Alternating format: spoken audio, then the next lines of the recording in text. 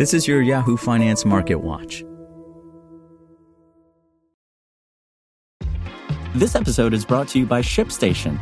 You know, some things take a lot of work, like sending little robots to far-off distant planets. And just as that's challenging, so too is running a successful e-commerce business, especially when there's so much to do.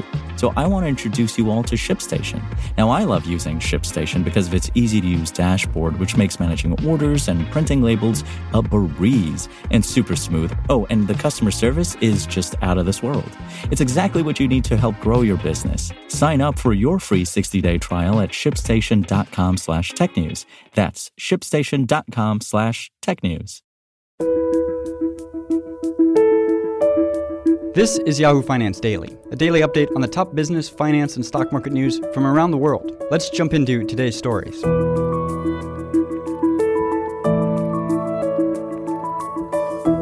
I'm Trevor Ontiveros from Yahoo Finance. Brought to you by the SoFi Daily Podcast. 80% of New Year's resolutions fail by the second week of February. If reaching financial independence is something you're striving for in 2021, don't let your goals fall by the wayside. Listen to the SoFi Daily Podcast every weekday to keep informed and keep your financial resolutions. Search for SoFi wherever you get your podcasts. Big banks kick off Q4 earnings season. Retail sales. What to know in the week ahead. The first major batch of quarterly earnings reports are due for release this week, beginning with the usual early wave of results from big banks. For S&P 500 earnings overall, investors are still bracing to see corporate profits fall in the fourth quarter over the prior year, extending 2020's streak of weak earnings as the coronavirus pandemic sapped up demand and disrupted operations across numerous industries. Consensus analysts expect to see aggregate S&P 500 earnings per share decline 8.8% year-over-year in the fourth quarter, which would represent the third largest year-on-year drop in earnings for the index since the third quarter of 2009, according to FactSet. Estimates for the magnitude of the year-end decline, however, have recently been upwardly revised. And an improving outlook for profits in financial companies contributed the most to the improvements, FactSet analyst John Butters said. The financial sector has recorded the largest decrease in its expected earnings decline of all 11 sectors since the start of the quarter, to negative 7.5% from negative 24.1%, Butters wrote in a note Friday. This sector has also witnessed the second largest increase in price, positive 28.5% of all 11 sectors since September 30th. The banks reporting earnings results this week, including JP Morgan Chase, Citigroup, and Wells Fargo on Friday, will be judged against these heightened expectations. Shares of some of the biggest U.S. banks got a boost in the final leg of 2020 as optimism over a vaccine and economic reopening eased fears of widespread customer defaults and offered prospects of firming rates. Last year's low-rate environment, with the Federal Reserve still maintaining benchmark interest rates near 0%, had dragged on banks' net interest income or profits made from their core lending businesses. These companies also benefited from the Fed's decision in December to allow them to resume buying back shares and paying dividends so long as these totaled less than the average of their net income over the previous year. Earlier in 2020, the Fed had capped big banks from increasing their dividends or conducting any buybacks through year-end to ensure that they would have enough capital shored up to buffer against a possible swift downturn in the economy. Banks had also begun releasing some of their massive credit loss reserves last quarter, which had swollen to comprise tens of billions of dollars at the height of the pandemic in anticipation that more loans would soar in a worsening economy. These substantial provisions for credit losses had also anchored bank profitability earlier in 2020.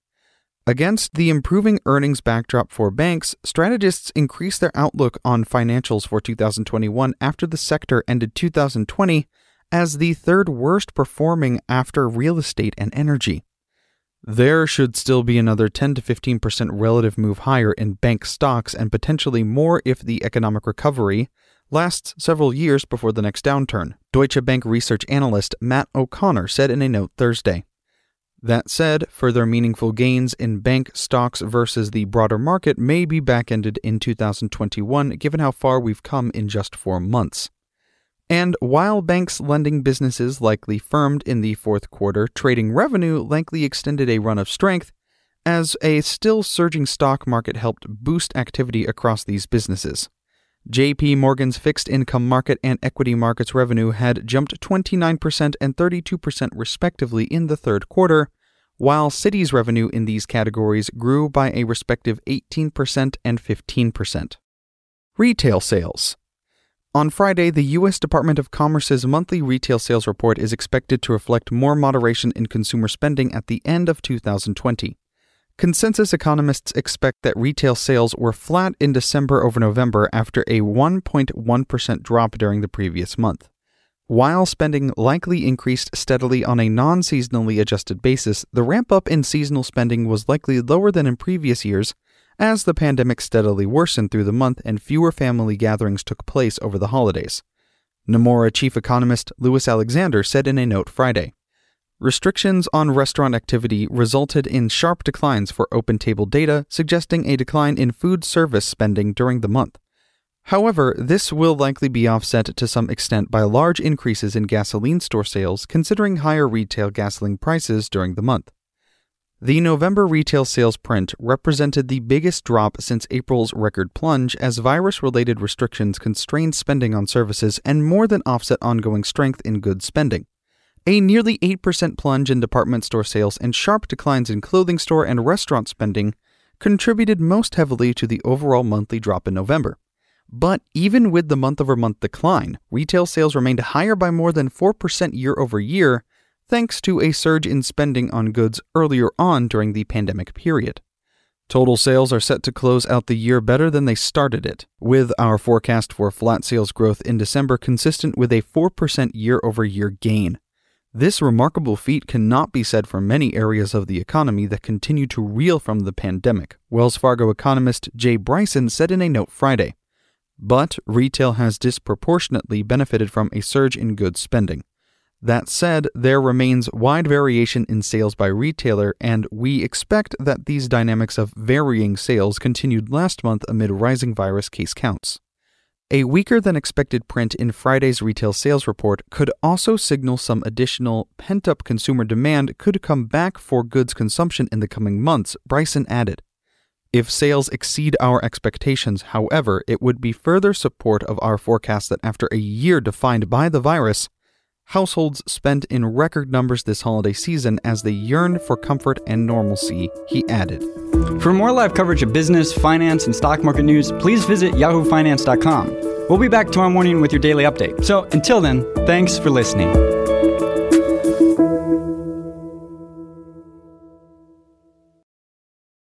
Want to learn how you can make smarter decisions with your money? Well, I've got the podcast for you. I'm Sean Piles, and I host NerdWallet's Smart Money Podcast. Our show features our team of nerds, personal finance experts in credit cards, banking, investing, and more. And they'll help you make the most of your money while cutting through the clutter and misinformation in today's world of personal finance. You'll get clarity on strategies to help you build your wealth, invest wisely, shop for financial products, and plan for major life events. Listen to NerdWallet's Smart Money Podcast wherever you get your podcasts.